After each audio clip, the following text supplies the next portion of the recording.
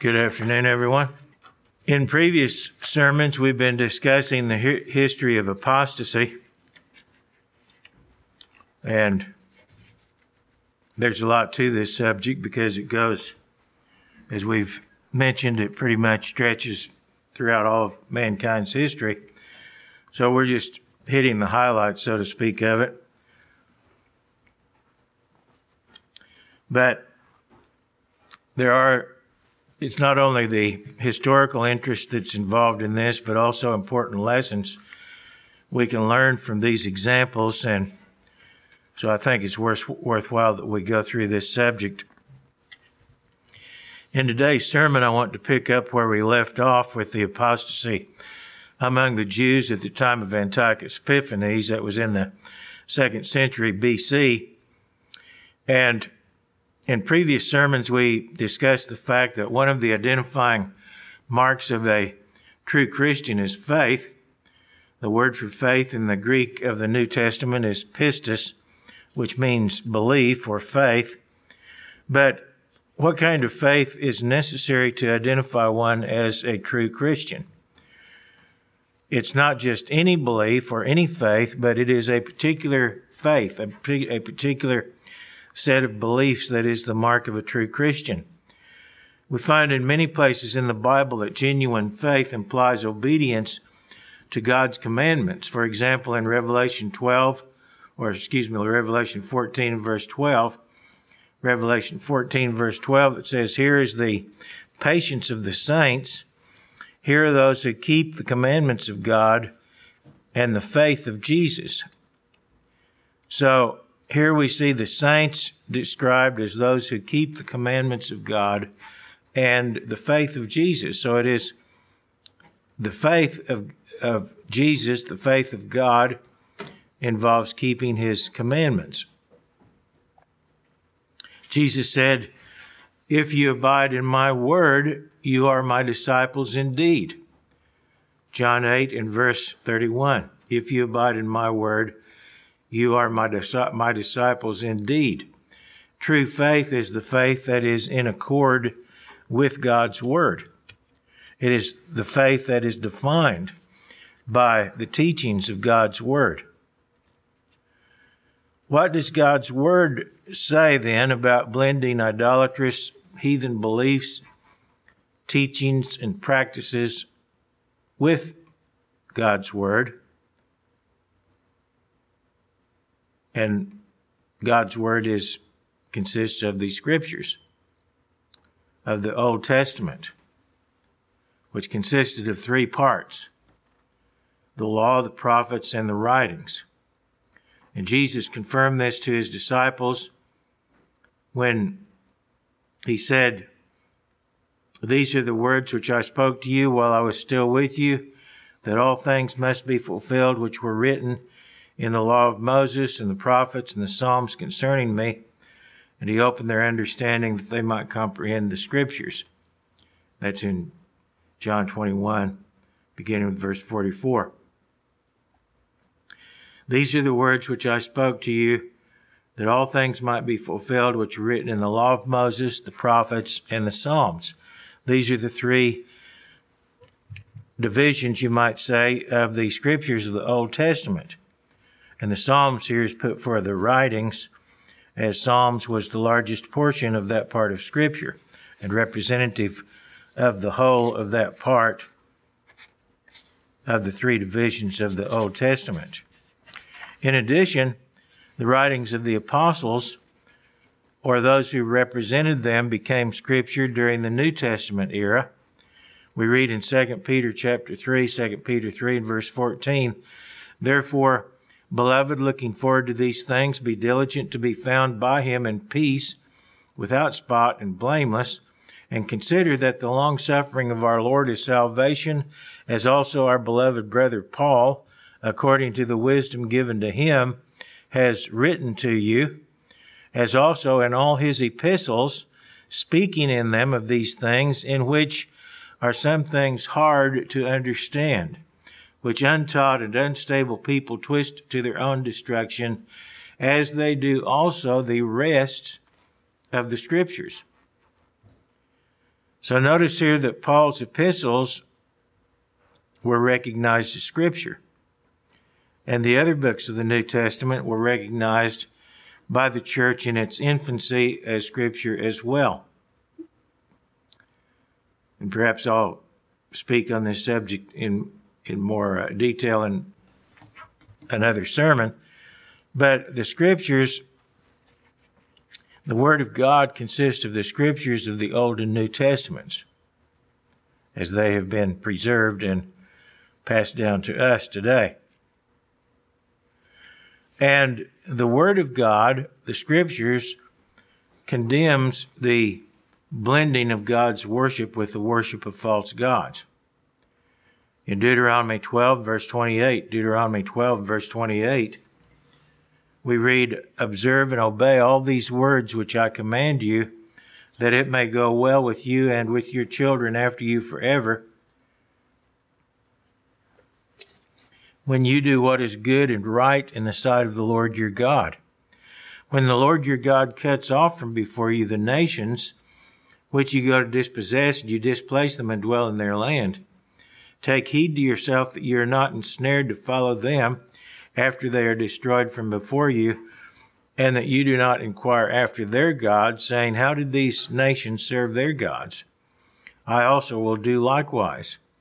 You shall not worship the Lord your God in that way, for every abomination to the Lord which he hates they have done to their gods, for they burn even their sons and daughters in the fire to their gods. Whatever I command you, be careful to observe it. You shall not add to it nor take away from it." So notice the people of Israel were warned against adopting the customs, the worship practices of the heathen nations around them.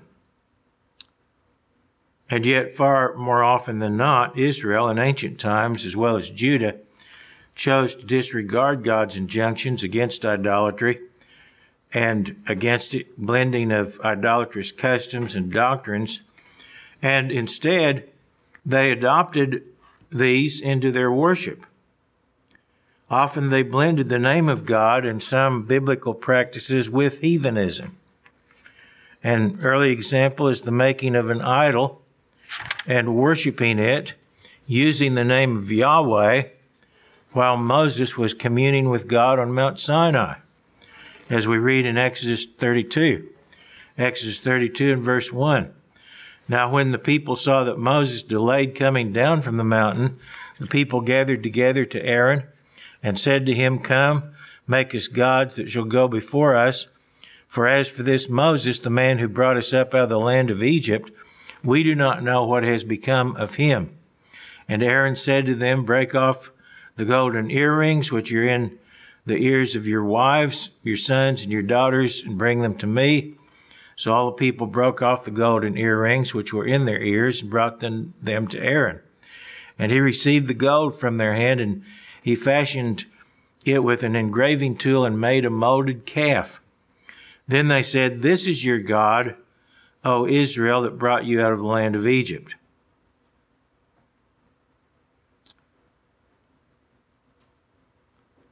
So when Aaron saw it, he built an altar before it, and Aaron made a proclamation and said, "Tomorrow is a feast to the Lord," or in the Hebrew, a feast to Yahweh.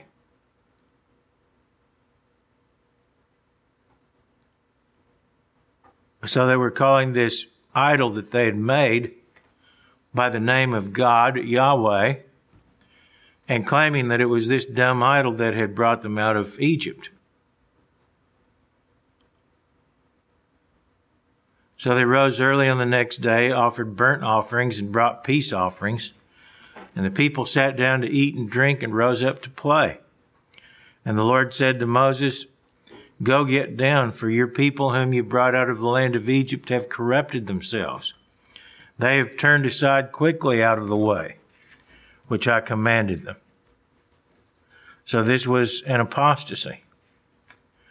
"And they have made themselves a molded calf and worshipped it and sacrificed to it, and said, 'This is your God, O Israel, that brought you out of the land of Egypt.'"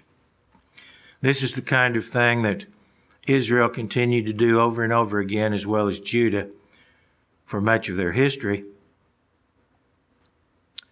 and something that God condemns. Teachings and practices contrary to the Word of God are to be rejected. We read in Isaiah 8 and verse 20, to the law and to the testimony, if they do not speak according to this word, it is because there is no light in them.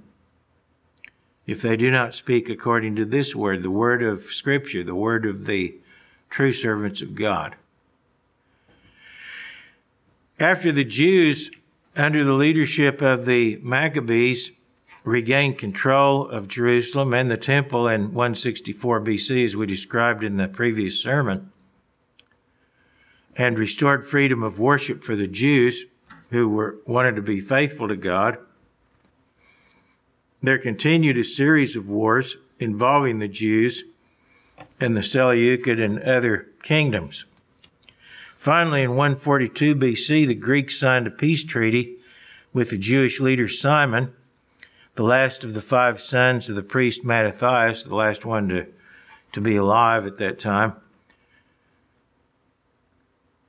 He was the last of the 5 of the so-called Maccabees of that generation. And for a few years there was relative peace. But soon there were more wars and along with that internecine struggles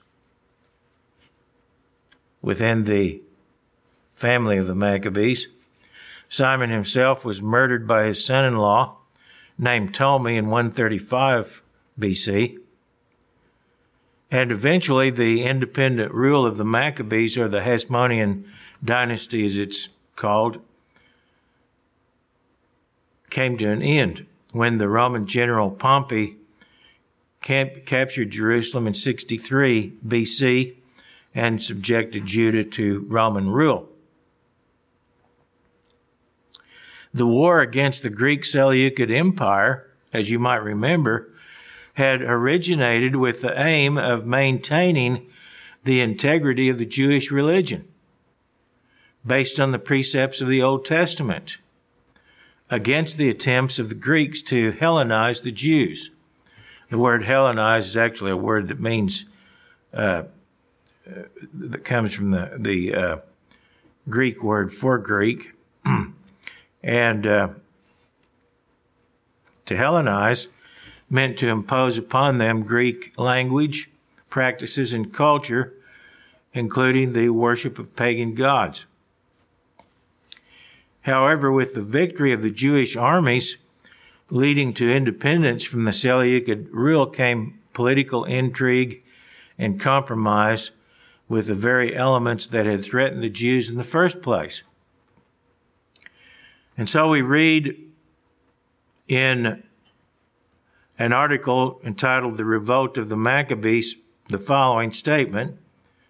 This is from an article entitled "The Revolt of the Maccabees" on a website called simpletoremember.com, which is a Jewish website. And it states here, quote, "The Hasmonean dynasty, which lasts for 103 years,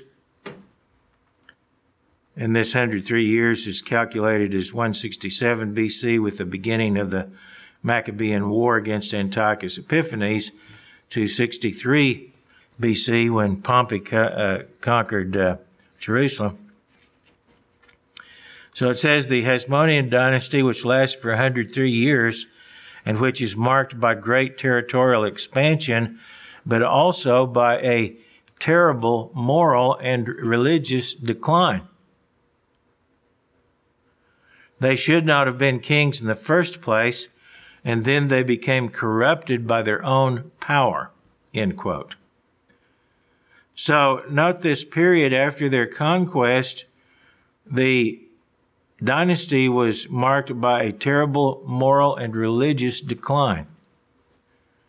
And the Maccabean rulers became corrupted by their own power. Most of the Maccabean rulers or as they're also called, Hasmonean rulers, during the reign of their dynasty were Hellenized, the very thing that they had initially begun the war to avoid. Most of them were Hellenized, and both political and religious leaders during that period of time became corrupt and apostatized in various ways.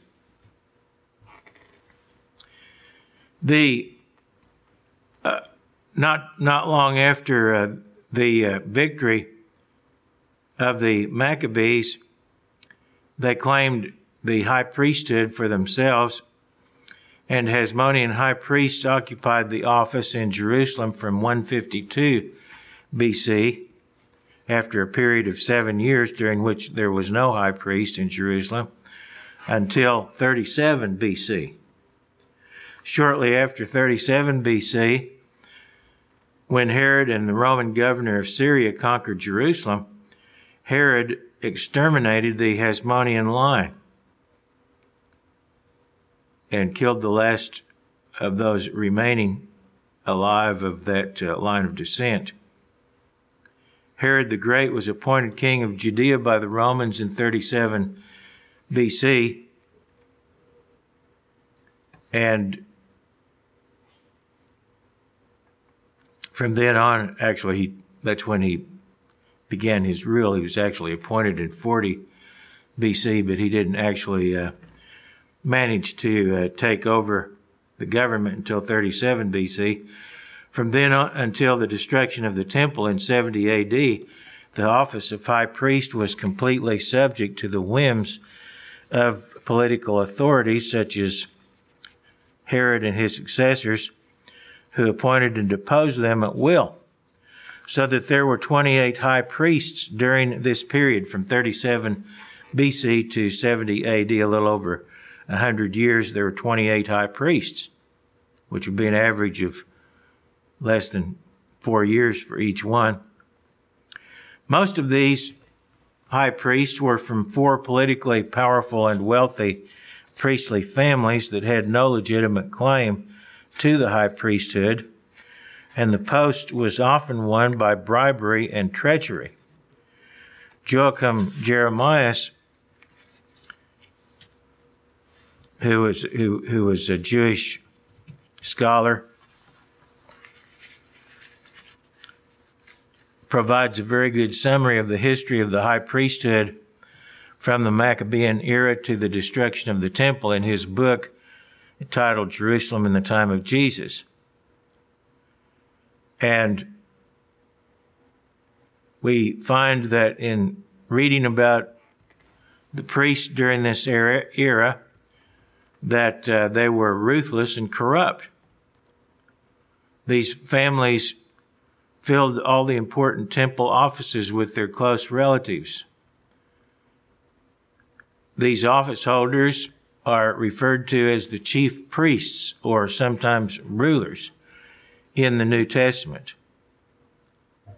And so where you read in the context about the rulers among the Jews and the chief priests, generally these are the people who are being referred to. Besides wielding considerable political power, the high priestly families controlled the temple finances and at times violently and illegally took from the ordinary priests their share of tributes and offerings. So they were corrupt, they were thieves, they were using the priesthood to enrich themselves. You remember Jesus casting out the money changers. That was one of the ways in which they were using the temple to enrich themselves. And so the high priestly families amassed great wealth, while ordinary priests were commonly impoverished and were often forced to work at common trades to support themselves and their families. Despite the rapacity and corruption of the chief priests at the time of Jesus, however, the primary reason that the ordinary priests were impoverished is because most of the Jews were not paying tithes. They were paying money in the temple when they went to bring their sacrifices. They were bringing animal hides and so forth, which were sold for profit by the priests, and they were bringing offerings and also paying to change their money in the temple and so forth. But they were not paying tithes to that would rightfully have gone to the ordinary priests. The Encyclopedia Britannica remarks, in quoting here, it says the Ame Ha'aretz, which is a term that means the people of the land or the ordinary Israelites. And these people were, this was the term that the Pharisees used for them, the Ame Ha'aretz, the people of the land. And they were held in contempt by the Pharisees as not knowing the law, and the Pharisees generally regarded them, the ordinary Israelites, as cursed. But goes on to say in the Encyclopedia Britannica that they did not give the prescribed tithes, did not observe the laws of purity, and were neglectful of the laws of prayer. End quote.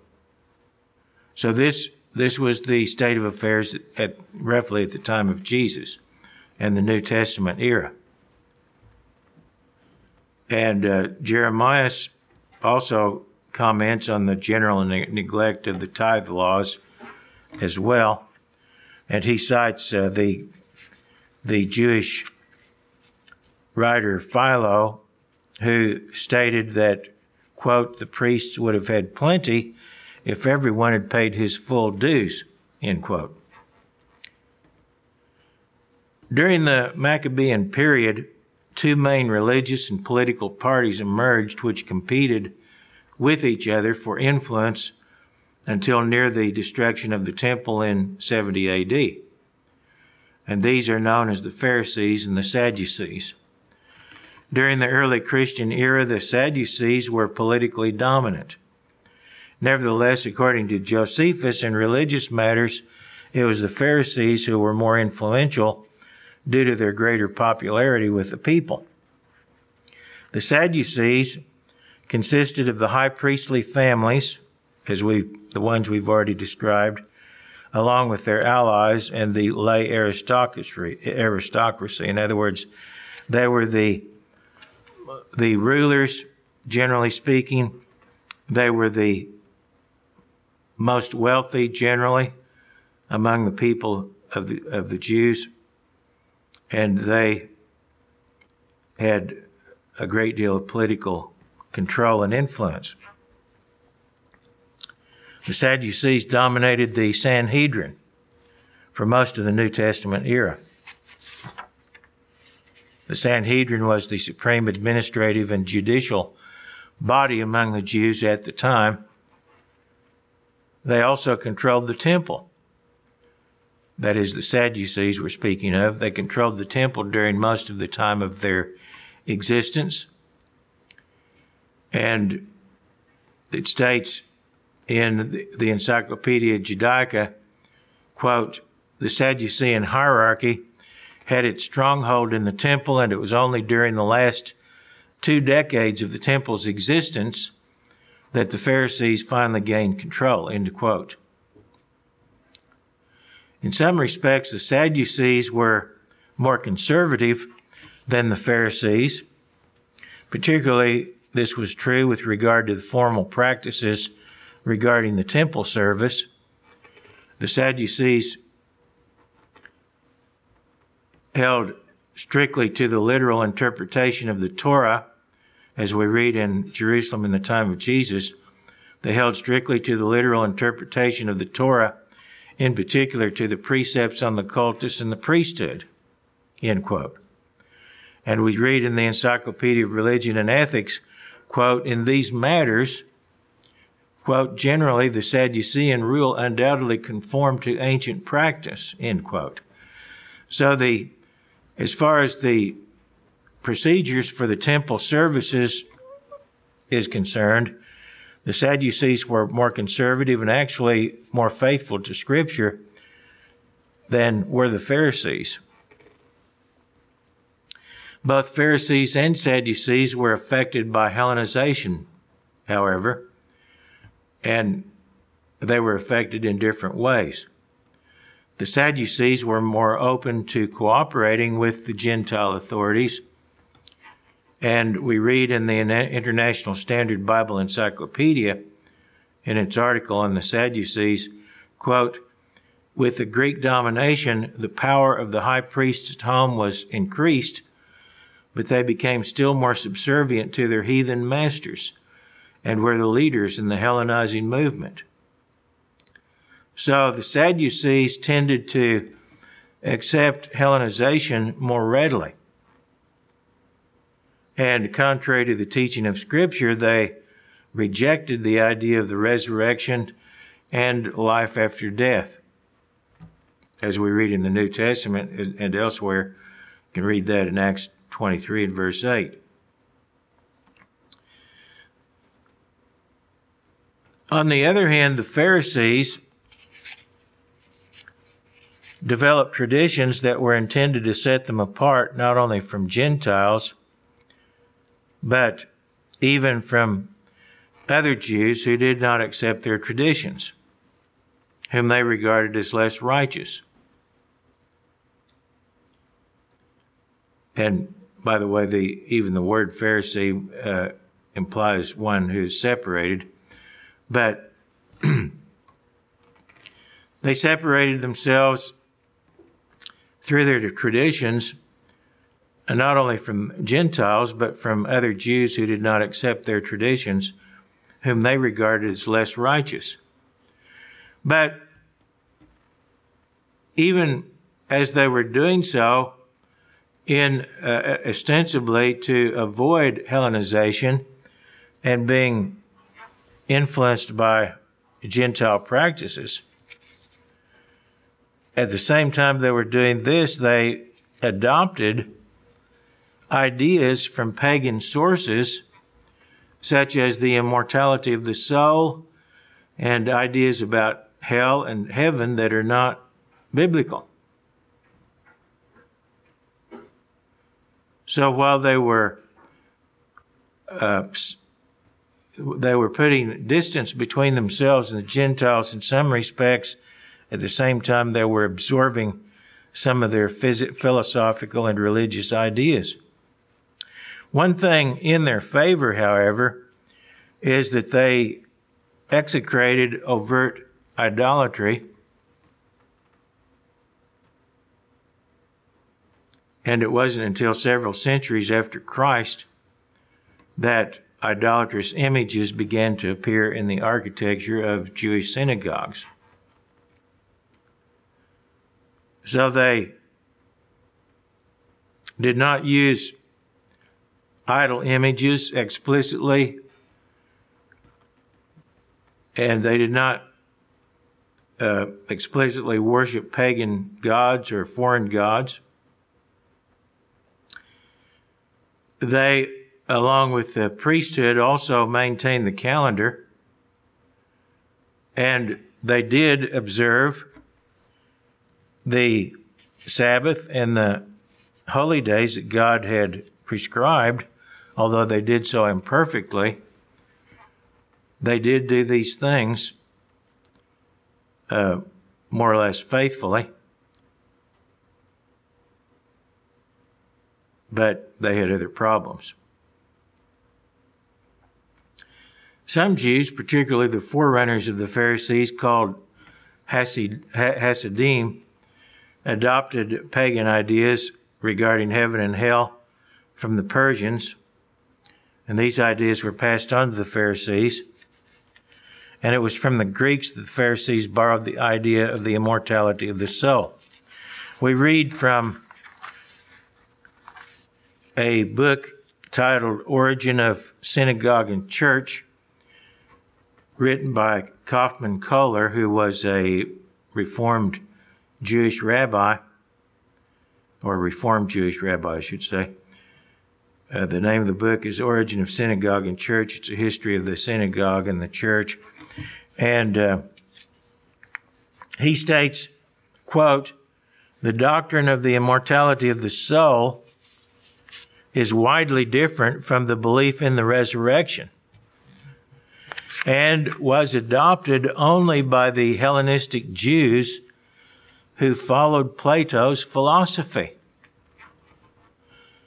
End quote. So notice this Jewish rabbi admits that the idea of the immortality of the soul, which was adopted by the Pharisees, was a Hellenistic idea that they borrowed from Plato. And it's far different from the simple belief in the resurrection that's taught in the Scripture. The Pharisees came to believe that at the time of judgment, the resurrected body would be reunited with the soul. They believed the soul was immortal, that it survived the death of the body, and that at the time of judgment, the resurrected body would be reunited with the soul.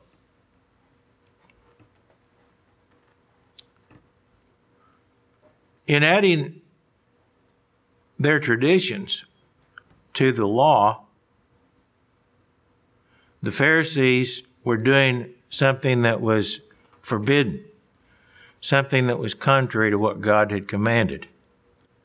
In Deuteronomy 4 and verse 1, God had told the people of Israel, "Now, O Israel, listen to the statutes and judgments which I teach you to observe, that you may live and go in and possess the land which the Lord God of your fathers is giving you. You shall not add to the word which I command you, nor take away from it, that you may keep the commandments of the Lord your God which I command you." So here, as well as other places, we already read another scripture that said essentially the same thing. God had told them that they were not to add to his words. They were not to make up a bunch of additional rules and laws and add them to his laws. But that's exactly what the Pharisees did. The Pharisaic tradition by the time of Jesus not only included some doctrines borrowed from paganism, but had developed, or you might say degenerated, into an array of petty rules having to do with the minutiae of the law, focusing on physical works primarily, which had little to do with the spirit of the law, little to do with the intent of the law, in fact, which was often contrary to the law and in violation of it.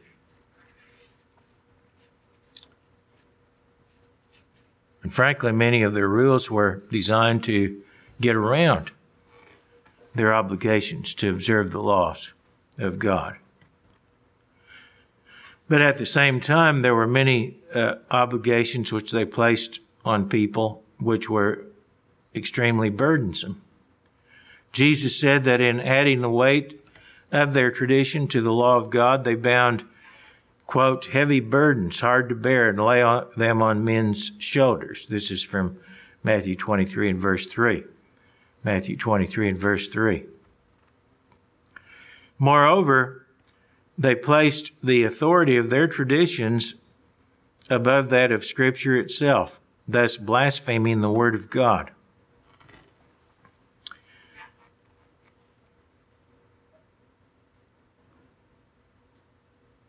As Joachim Jeremias points out in his book that I referred to earlier, he points out that they taught that their oral tradition was above the Torah, that is, above the written scriptures, and that the esoteric writings containing scribal teachings were regarded as inspired and surpassing the canonical books in value and sanctity.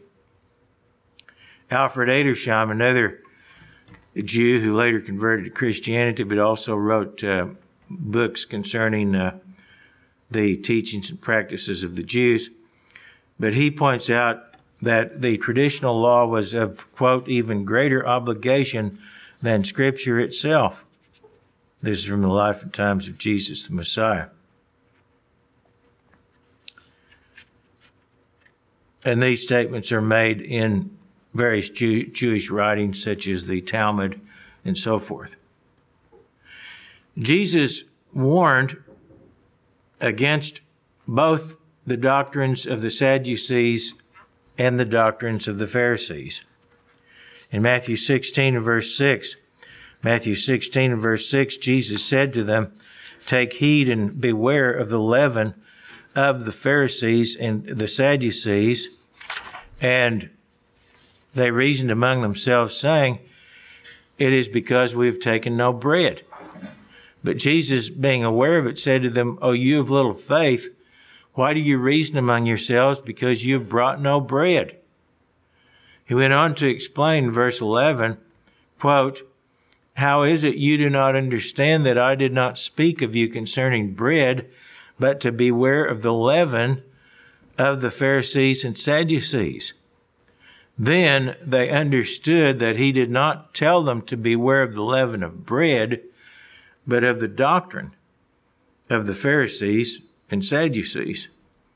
So Jesus warned that his disciples were to beware of the doctrine both of the Pharisees and of the Sadducees, because those doctrines were false. They were misleading.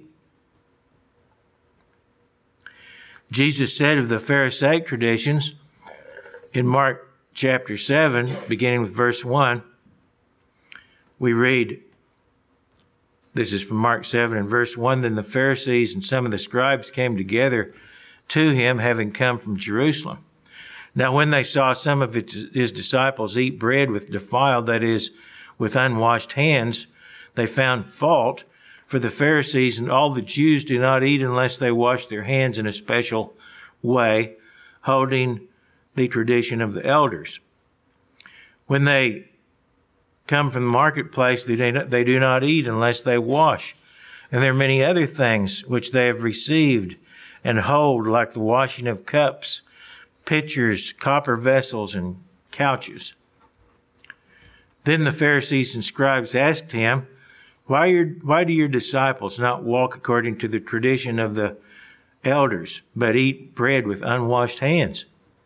He answered and said to them, "Well did Isaiah prophesy of you hypocrites, as it is written, 'This people honors me with their lips, but their heart is far from me, and in vain they worship me, teaching as doctrines the commandments of men.'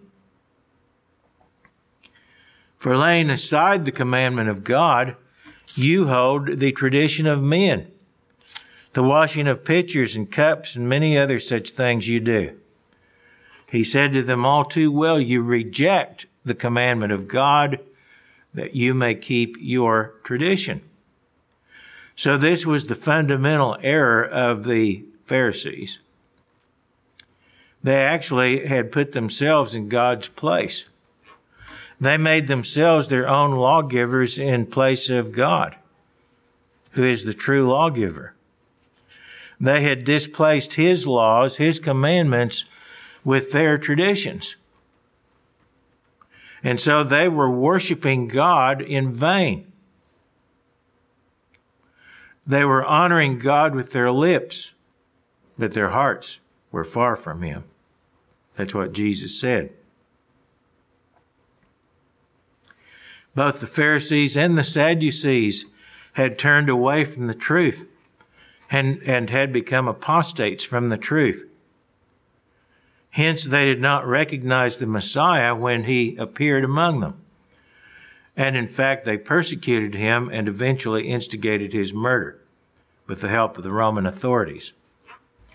And as far as the people in general were concerned, the people of the Jews, they were not obedient to God, either as evidenced in part by their refusal to tithe, but also in other ways. And here's what Jesus said of them.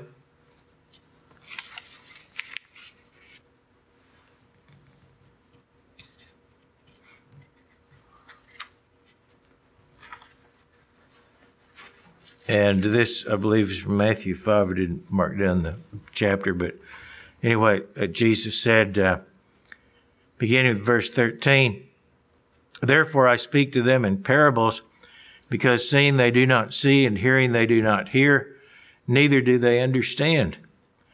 And in them the prophecy of Isaiah is fulfilled, which says, by hearing you will hear and will in no way understand. Seeing you will see and will in no way perceive. For this people's heart has grown callous, and their ears are dull of hearing, and they have closed their eyes, or else perhaps they might perceive with their eyes, hear with their ears, understand with their heart, and should turn again, and I would heal them.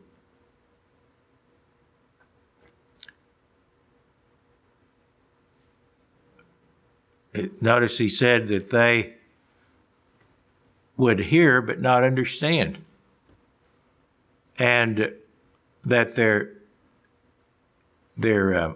hearts had grown callous, their ears were dull of hearing, they had closed their eyes, else perhaps they might perceive with their eyes, hear with their ears, understand with their heart, and should turn again or repent, and I would heal them. This is from the New Heart English Bible translation of this particular passage.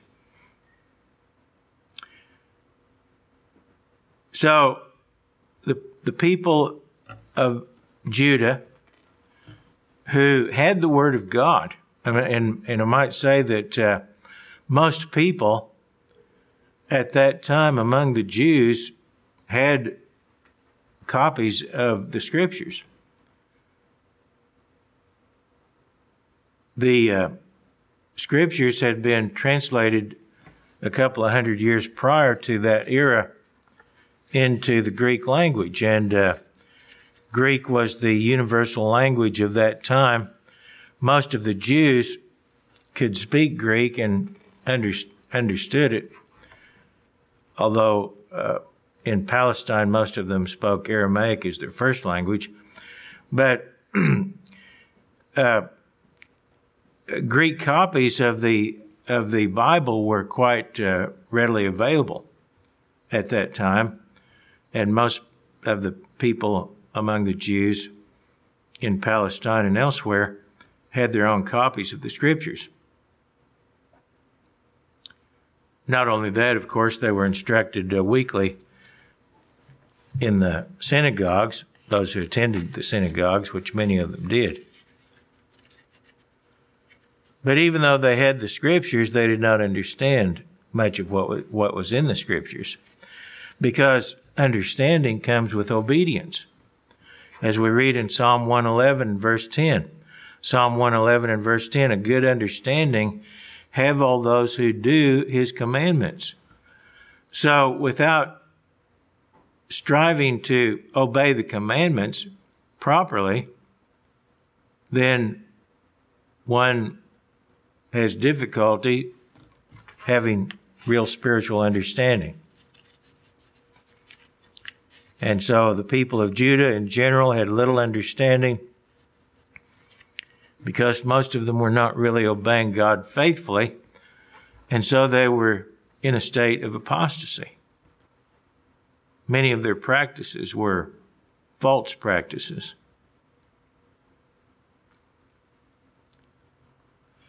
At the same time, however, it is encouraging that there was, or were, if you want to put it in those terms, a faithful remnant among the Jews at the time of Jesus. There were many Jews who were not faithfully obeying God, but there were others who were quite faithful. Among them were Joseph and Mary, who became the legal parents of Jesus. There were also Zacharias and Elizabeth, who was a cousin or a close relative of Mary. We read in Luke 1 and verse 5, Luke 1 and verse 5. There was in the days of Herod, the king of Judah, a certain priest named Zacharias of the division of Abiah. His wife was of the daughters of Aaron, and her name was Elizabeth. And they were both righteous before God, walking in all the commandments and ordinances of the Lord blameless. So that's quite a testimony to this husband and wife. They were both righteous before God, walking in all the commandments and ordinances of the Lord blameless. And these became the parents of John the Baptist. There were also a man named Simeon and Anna the prophetess.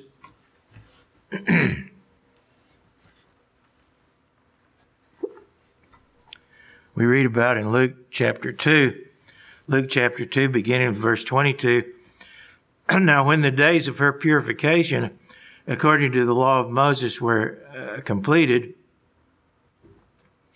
this is speaking of Mary, the mother of Jesus, they brought him to Jerusalem to present him to the Lord.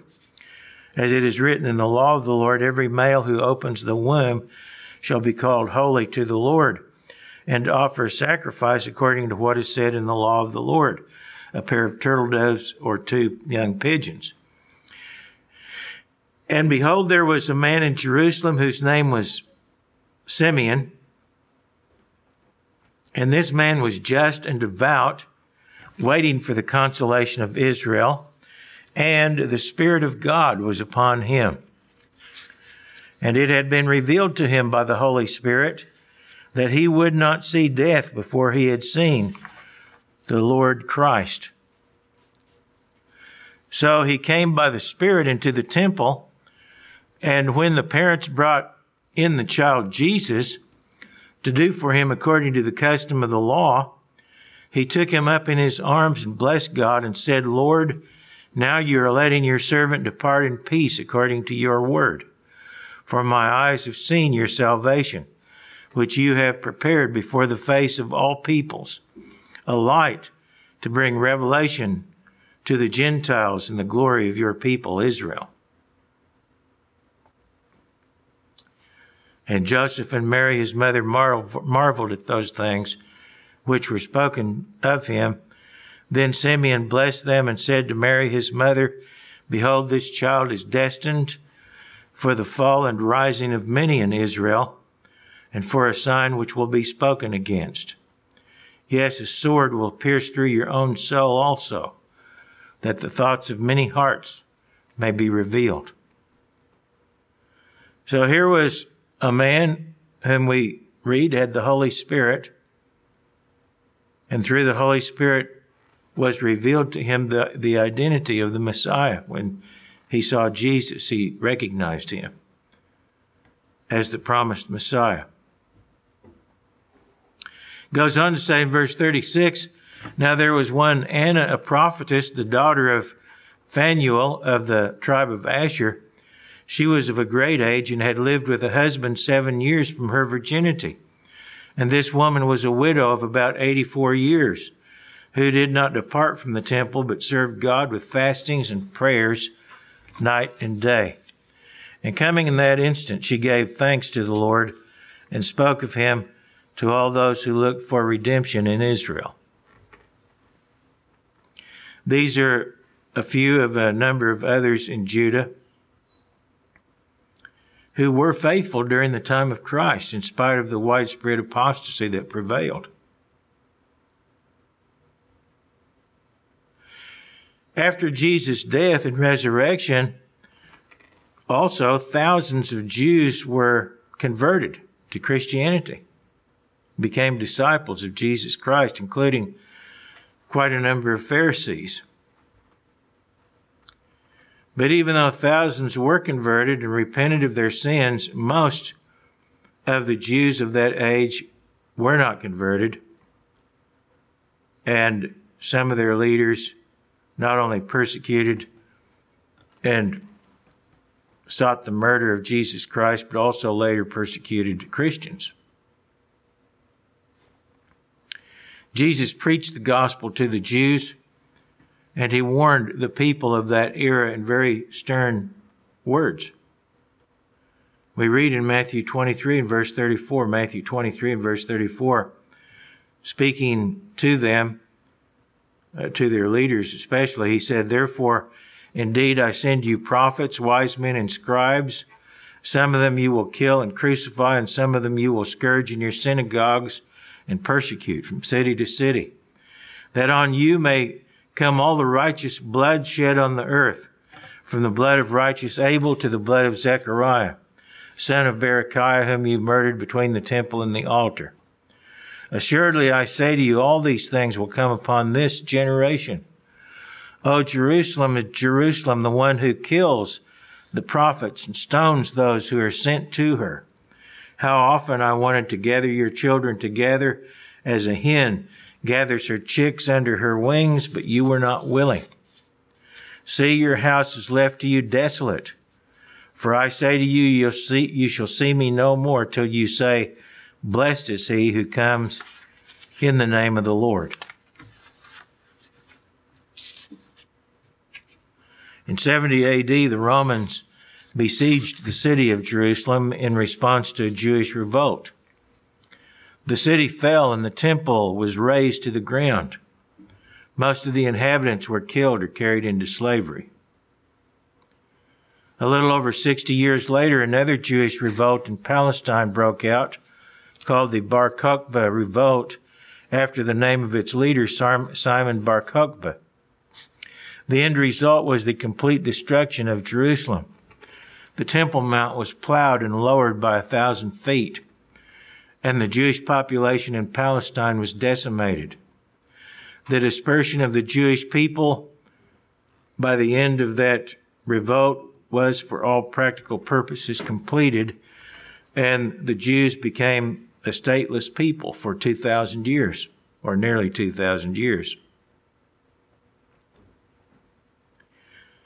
The Bible had foretold the destruction of the temple. Jesus himself had prophesied of it. We read in Mark 13 and verse 1, quote, Then as he went out of the temple, one of his disciples said to him, Teacher, see what manner of stones and what buildings are here? And Jesus answered and said to them, Do you see these great buildings? Not one stone shall be left upon another that shall not be thrown down. End quote. And this prophecy was literally fulfilled, and no buildings of the temple of that period remain. They were completely demolished by the Romans. The Bible, however, foretells of a future siege against Judah and Jerusalem. Now, it's interesting to note that the fulfilling of this prophecy would have been impossible until very recently, because as I mentioned, the Jews have been a stateless people, or had been for nearly 2,000 years. They had been driven out of Palestine for the most part. Maybe a very few lived there during that period, but not many.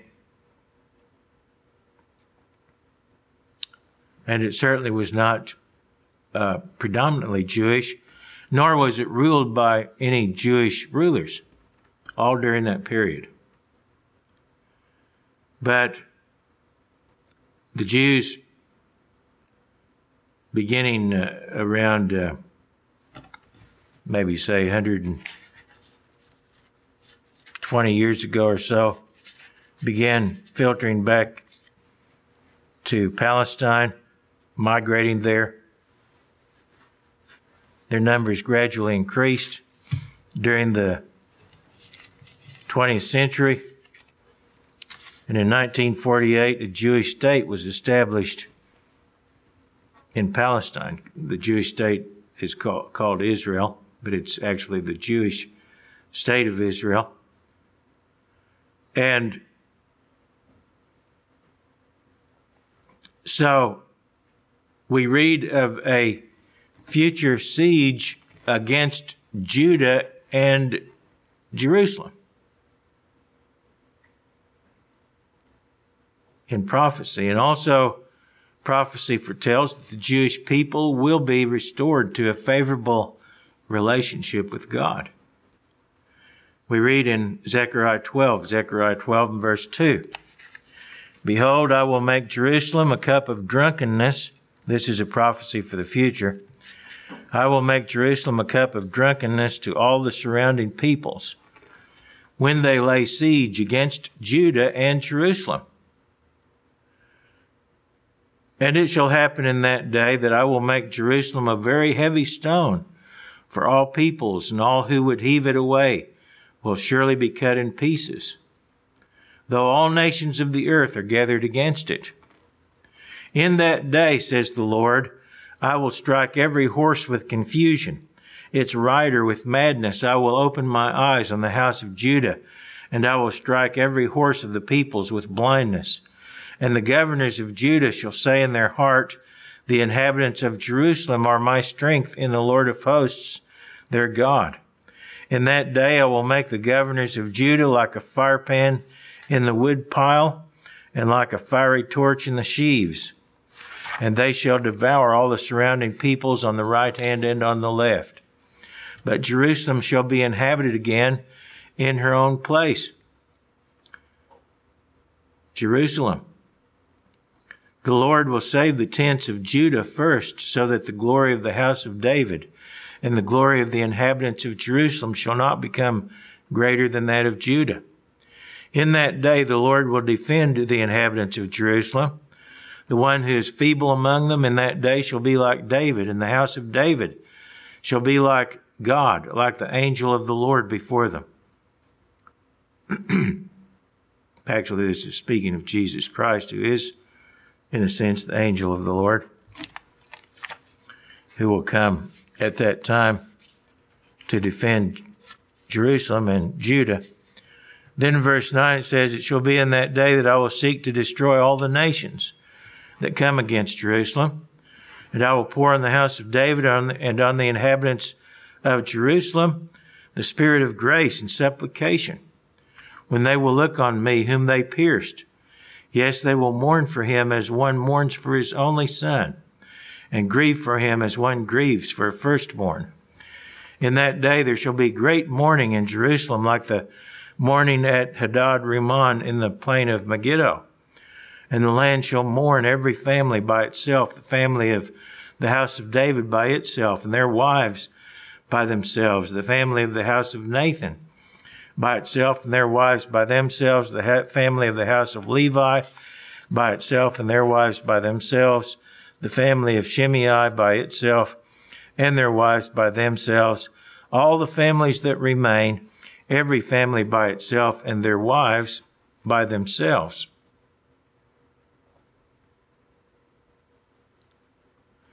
So at that time, Jesus Christ is going to come to defend Jerusalem and deliver the people of Judah, and they will finally recognize who the Messiah is and repent. So despite the failures of the past, hope remains for Jerusalem, for the Jewish people, and for all mankind. Jesus Christ will establish his throne in Jerusalem, and from there will rule all nations, as we read in Zechariah 8, verse 14. Zechariah 8, beginning with verse 14, for thus says the Lord of hosts, just as I determined to punish you when your fathers provoked me to wrath, says the Lord of hosts, and I would not relent, so again in those days I am determined to do good to Jerusalem and to the house of Judah. Do not fear. Goes on in verse 22 of Zechariah 8 to say, yes, many peoples and strong nations shall come to seek the Lord of hosts in Jerusalem and to pray before the Lord.